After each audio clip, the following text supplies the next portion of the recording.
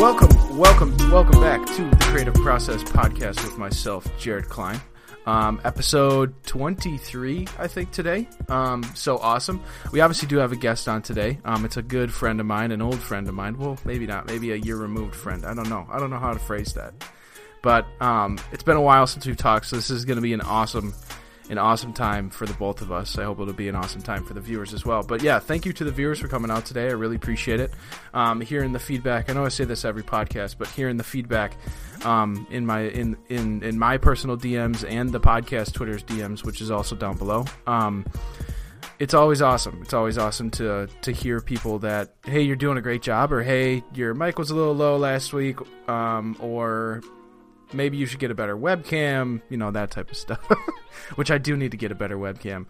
But that's on the list. But yeah, anyways, Ronan, nice to see you again. Nice to talk to you again. How are you doing today? Yeah, I'm doing great. Awesome. Nice to be here. Yeah.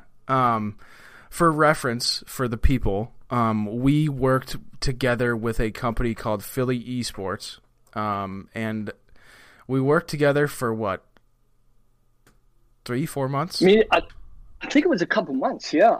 But it was a lot of close work. Mm-hmm. We had a bunch of meetings. We were going through a period where we needed to reinvent the sort of graphic showcase of our tournament streams. Mm-hmm. So we did a lot of meetings and brainstorming through that. So we grew close in the company quite fast. Mm-hmm. But then you up and left us. Yeah. Yeah, I did up and leave. I did. I felt bad about it for actually a decent amount of time because everything was going so slow at the start of my new job, and I was like, dang, I should have fucking stayed. And because Abby, she's my wife, she's not the most keen to being farther away from home, and where we were like 20 minutes away from her family, so I was like, that was hard. So when she was going through that, and I was starting to think, well, is it my fault that she's getting homesick? And then but I'm looking. Yeah, you have to take that into account now that you're a married man. I know. But looking like now, everything's all right. We're getting into a house, so that's good. Everything is going well. Ronan, so how about you introduce yourself for the people? Tell people who you are, where you're from, what you do, and then we'll kind of get into everything. For sure, yeah. So I'm a freelance video editor within the esports space. I started off my journey in film. I went to school for film. I studied for 4 years, and I've now found myself working as a freelancer for mainly esports teams now. And I'm loving the process. I work remotely from Cape Town, South Africa. That's where I was born and raised. Sorry, I wasn't born here. I was born in London, but I was raised here. I don't remember London at all, but that's a different topic. Mm-hmm. It's an interesting one for me because I don't really meet my clients face to face. And I don't really meet the people I work with face to face either. I mainly speak to them over sort of Slack text messages and video calls every once in a while if a project requires it. But yeah, it's an interesting occupation to have because I'm mostly on my own. But the work that I do and the product that we have at the end of the day is the reason I do what I do, I think. Mm-hmm. Yeah, I mean, just working with you for that short amount of time, you produce really, really well produced stuff. But now, like, seeing your freelance stuff has been like, oh, I didn't know Ronan had that in his locker, Well, I guess like it wasn't a bash. It was just I feel like the content that you're working on now is different than what you were working on with Philly. So it's like, it's a completely. I feel like it's a different range of creative freedom in a sense, Completely. I think by the time, when I started Philly Esports, I started working at Philly Esports when I was still a student. Last year, I was studying my 4th year of my degree, my film degree, and I started this remote job with Philly Esports. and I was very green, and I didn't have much experience working with clients. And we quickly built up a system of producing videos. And I think, it became quite systematic during the year. It was, the required content was just tournament promo videos, recap videos. We had quite a like rigid approach, and in a creative space that can sometimes not be too great. So I feel like we maximized the borders on that, and I kind of felt like I needed something new, and I wasn't sort of at the end of my degree. I didn't have the connections really to go into making the content that I wanted to make. And I've always been a huge esports fan, so I wanted to stay in the space. So I kind of just went out on a bit of a limb and ended up, actually Philly Esports ended up closing. So I kind of had to move on from that, and kind of try expand my content. But I just got really lucky, I think. I eventually found work through an esports organization called Dignitas. They had me working on a few sort of behind the scenes documentary style videos that they needed done. And I'd never worked with documentary style footage before. I'd only ever done sort of narrative filmed pieces with like a script. So I had experience working with sort of filmed footage, but I kind of took this project on, and I knew that this was going to be something different. And since then, it's kind of gone from that to gameplay videos as well, sort of in-game comms, to sort of infomercials, which was amazing. And then I ended up finding myself in a spot where work kind of dried up for a little bit. And as a freelancer, that does happen often, and it can get quite scary. But I just I kept going, and sort of kept my faith in God, just like keeping me going. And eventually I found work through LinkedIn. Just networking as a freelancer is just like the best thing you can do. Just sending out DMs on LinkedIn and connection requests, and just, hey, do you need a freelancer? Hey, I'm available for work.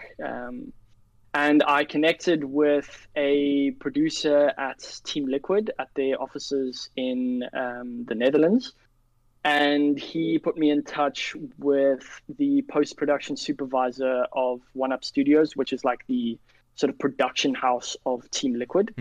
And they had me jumping on a video for their CSGO team, doing their in-game sort of comms from a recent tournament they were at, ESL One Cologne, which they did quite well at.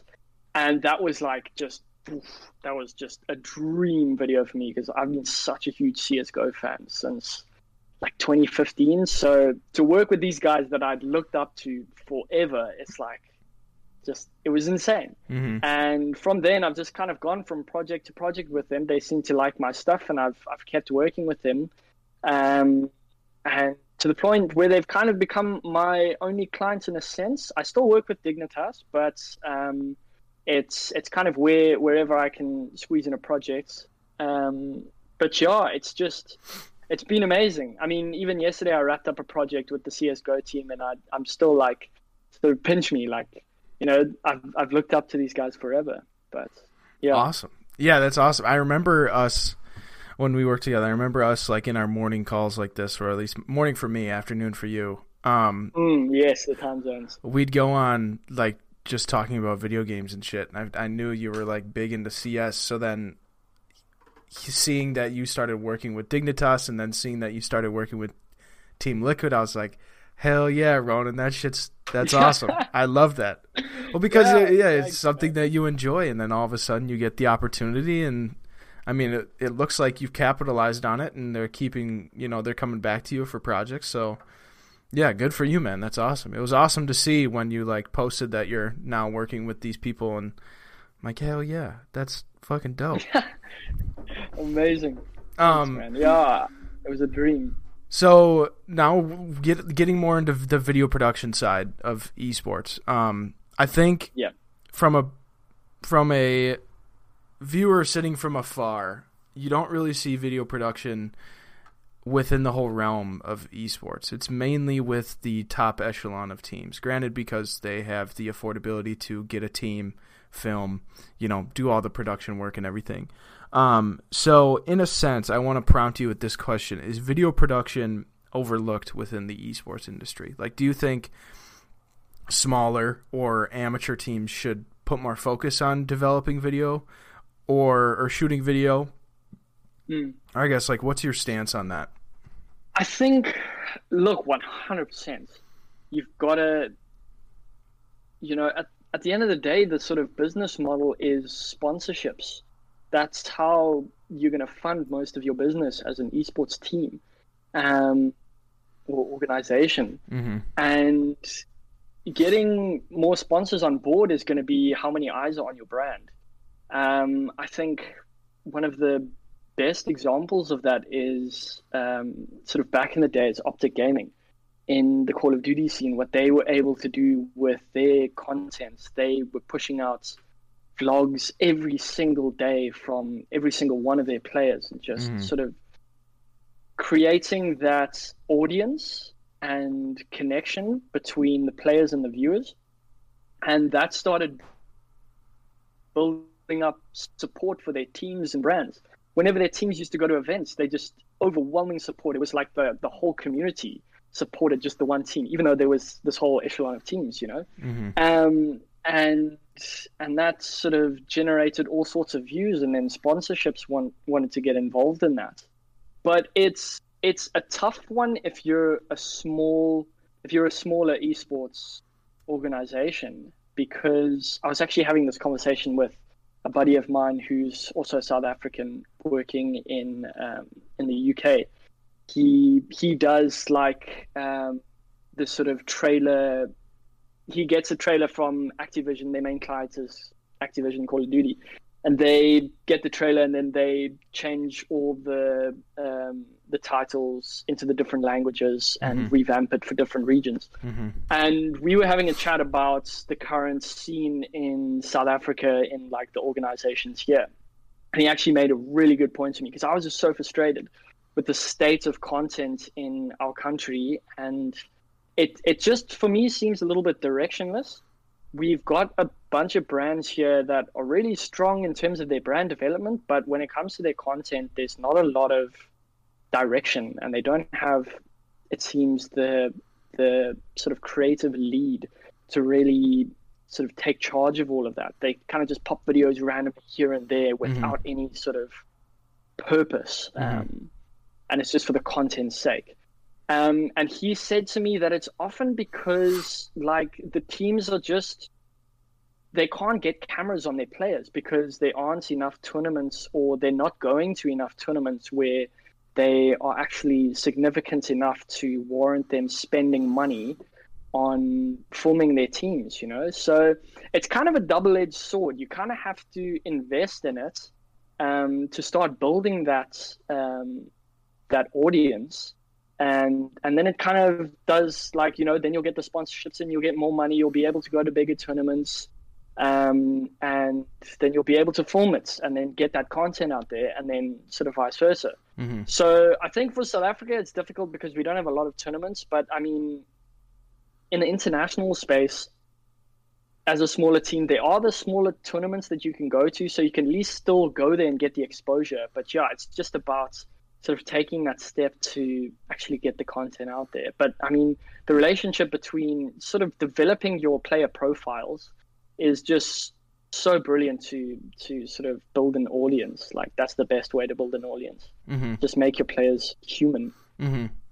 To compare it to, yeah, for sure, relatable 100%. Because like, I feel like it's with any other entertainment industry. Like, if you're like a professional player, like that is the pinnacle of this entertainment industry, right? If you're a professional, that's the highest level. Yeah. At least that gets, shown to the audience that supports the team, right? Obviously there's, staff and everything above them that controls the organization. But when it comes to entertaining the players are the people that do it.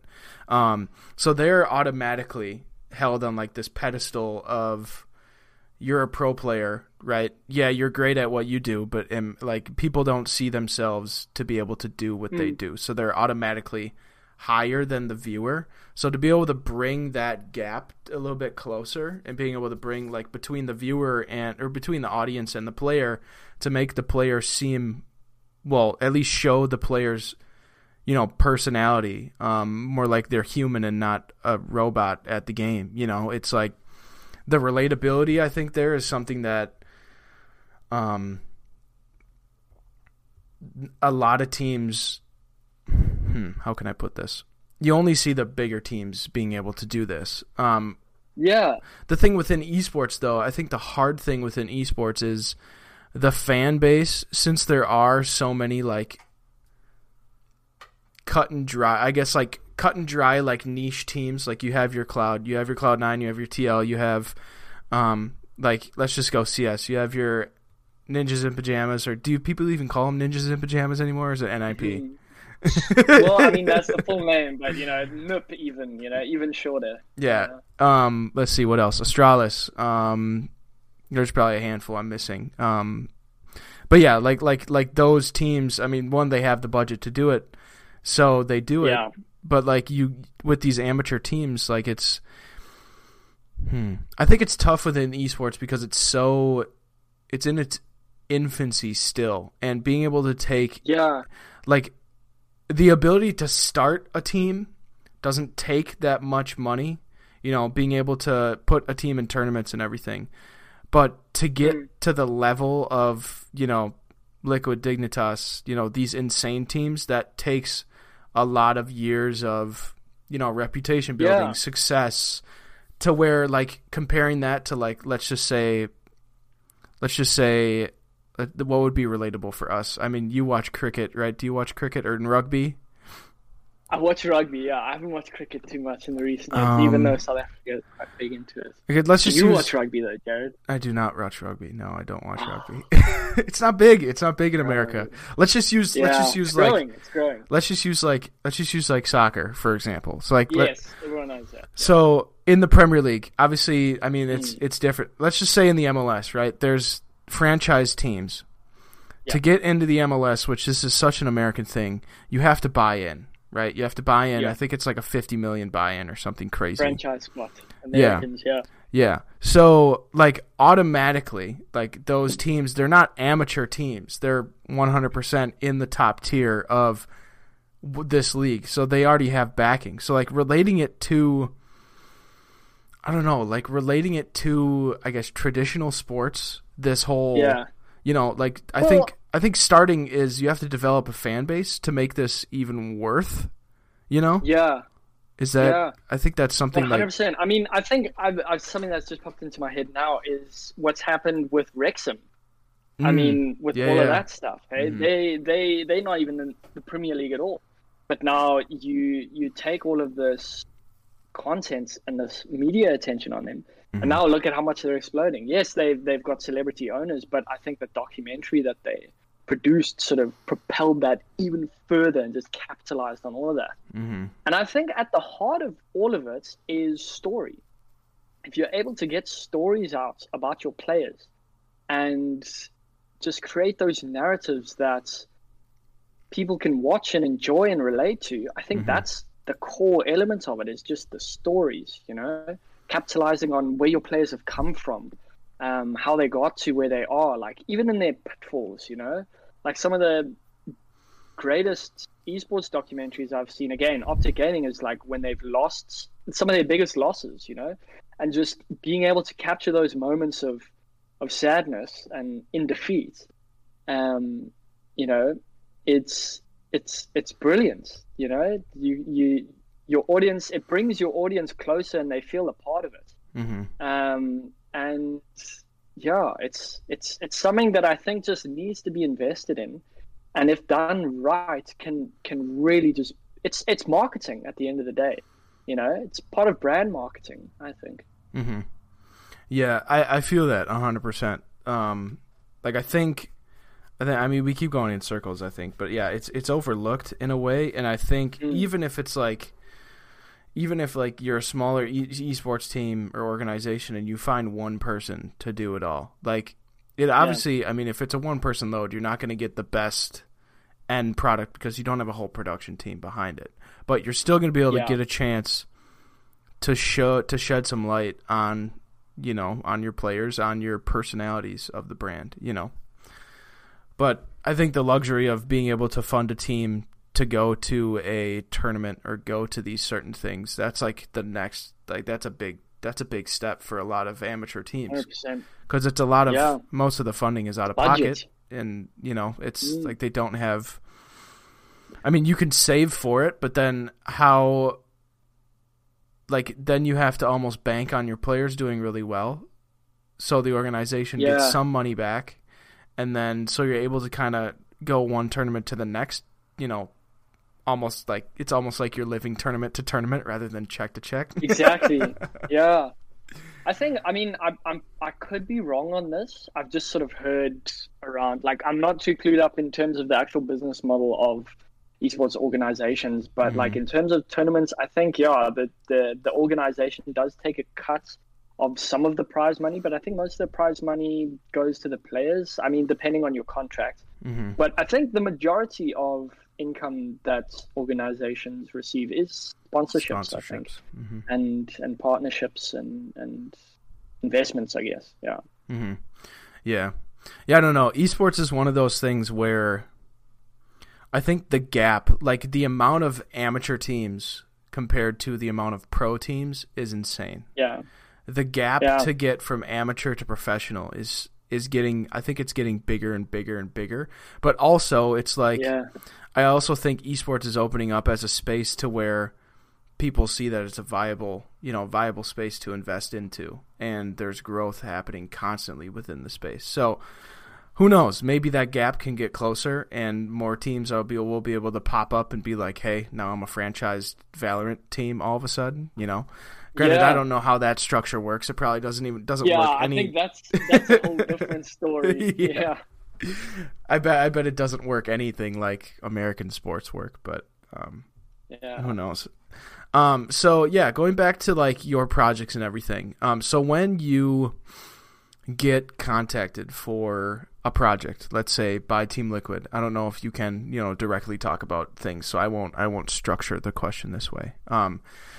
When you get into, I don't know contract things. I don't want to get you. No, it's fine. Anything that's been released is like, in terms of the creative process, I can talk about. Yeah, that's true. Okay. So when you get a project or a brief from the people that you're working with, does it have like, have you worked with something that always has the direction and they just give it to you and be like, execute, or have you ever had to like develop the direction? Look, I mean, I think in the position, I'm lucky enough to be in a position where I'm working with people that there is enough budget to fund enough people in these different positions. Like when we were at Philly Esports, it was a startup. We were kind of juggling 20 different roles at once. I was just an editor, but I was running the schedule for the videos. I was producing all the videos and all of these different jobs you take on board. So I'm lucky enough to now be in a position where there are people in those spots that develop those videos. So most of the time I'm just on the back end. I'll get contacted by the post-production supervisor or coordinator, and they will tell me, look, we've got this project. Here's the budget. This is when we need it by. And this is what we'll provide you with. Footage, graphics, anything like that. Let's say this is what we need you to create. This is a reference video for what we're looking at. And this will all have been developed by one of their producers as well. So then I'll get added to a group with those two post-production guys and the producer, and sometimes another editor that's just supervising as well. And it's all pretty much developed for me. I'm just kind of coming on the back end of it and just executing from there. But I mean, from like as much as the creative process has already like been developed during the edits, if I've got any ideas like that just come to me, I can pop that in the edits and throw it up for review. And if they like it, then it sticks. If they don't, we redo, you know? So there is some wiggle room.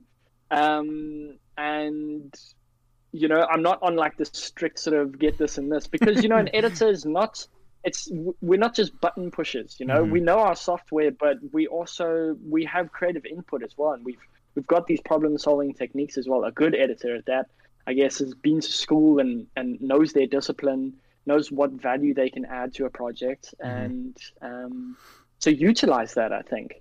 But it does get utilized sometimes with me, which is nice. But we do kind of have to, you know, we have to hit the mark.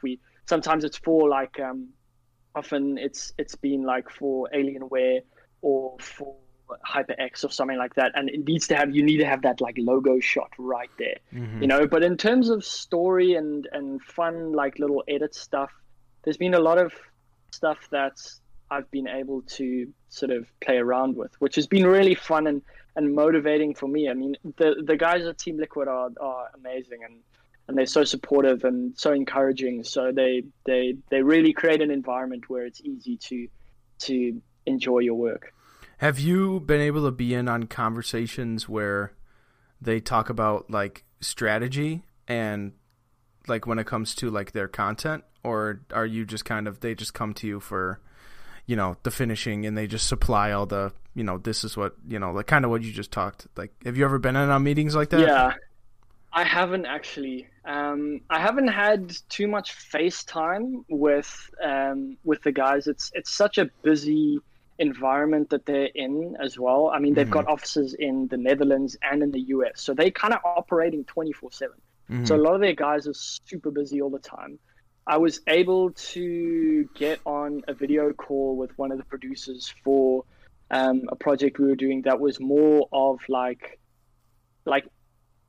I've done a lot of different kind of videos for them. I've not done like one video that's the same. Like I've never done two videos that are exactly the same where I've done like CSGO comms, okay, here's the next one.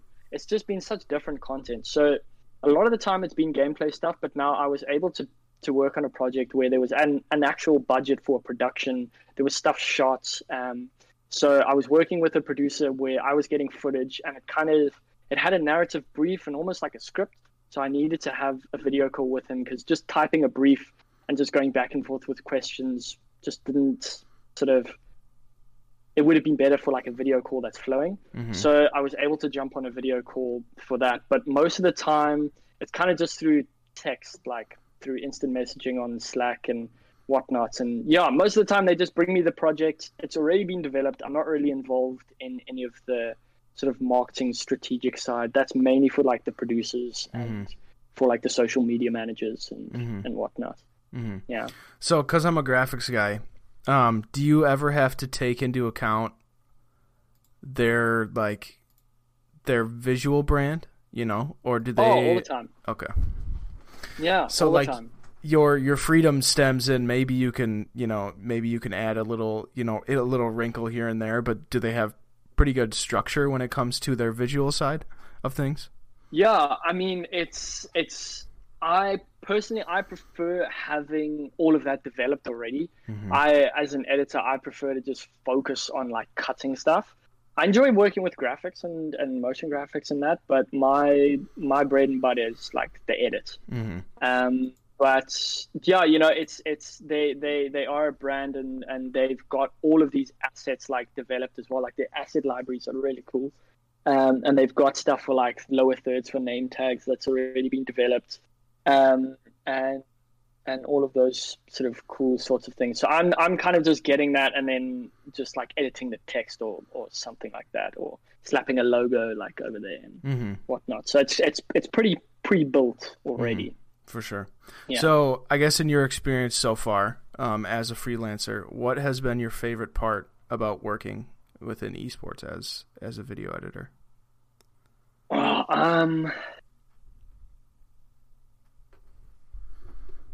I have a piggyback question off of this as well. You want to say now? No. Okay. I think just like the wide variety of content that I've been able to work on. Like I said, I haven't worked on one video that's been the same, especially at Team Liquid.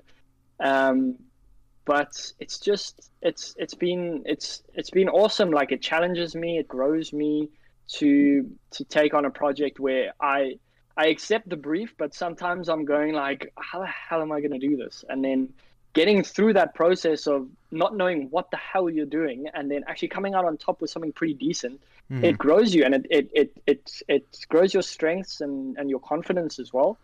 So I just enjoy the wide variety. And then also, of course, is like working with guys that I've looked up to for so long, and working with a brand that's like still like just unbelievable to me. Like the first time I got, because the time zone's like kind of hectic for me, I got put on my first project for Team Liquid when it was like 11 p.m. at night. The post-production supervisor invited me to the Slack, and I was like loading up the Team Liquid logo on my Slack screen, and it was like 11 p.m. at night, and I was supposed to go to bed and then work on the project in the next morning.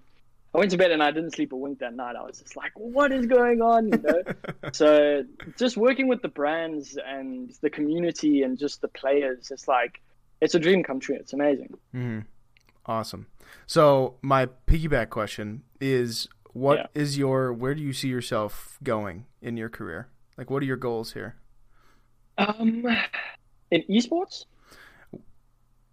I guess if you want to solidify it to esports, sure. I know you have other like film goals probably. Yeah.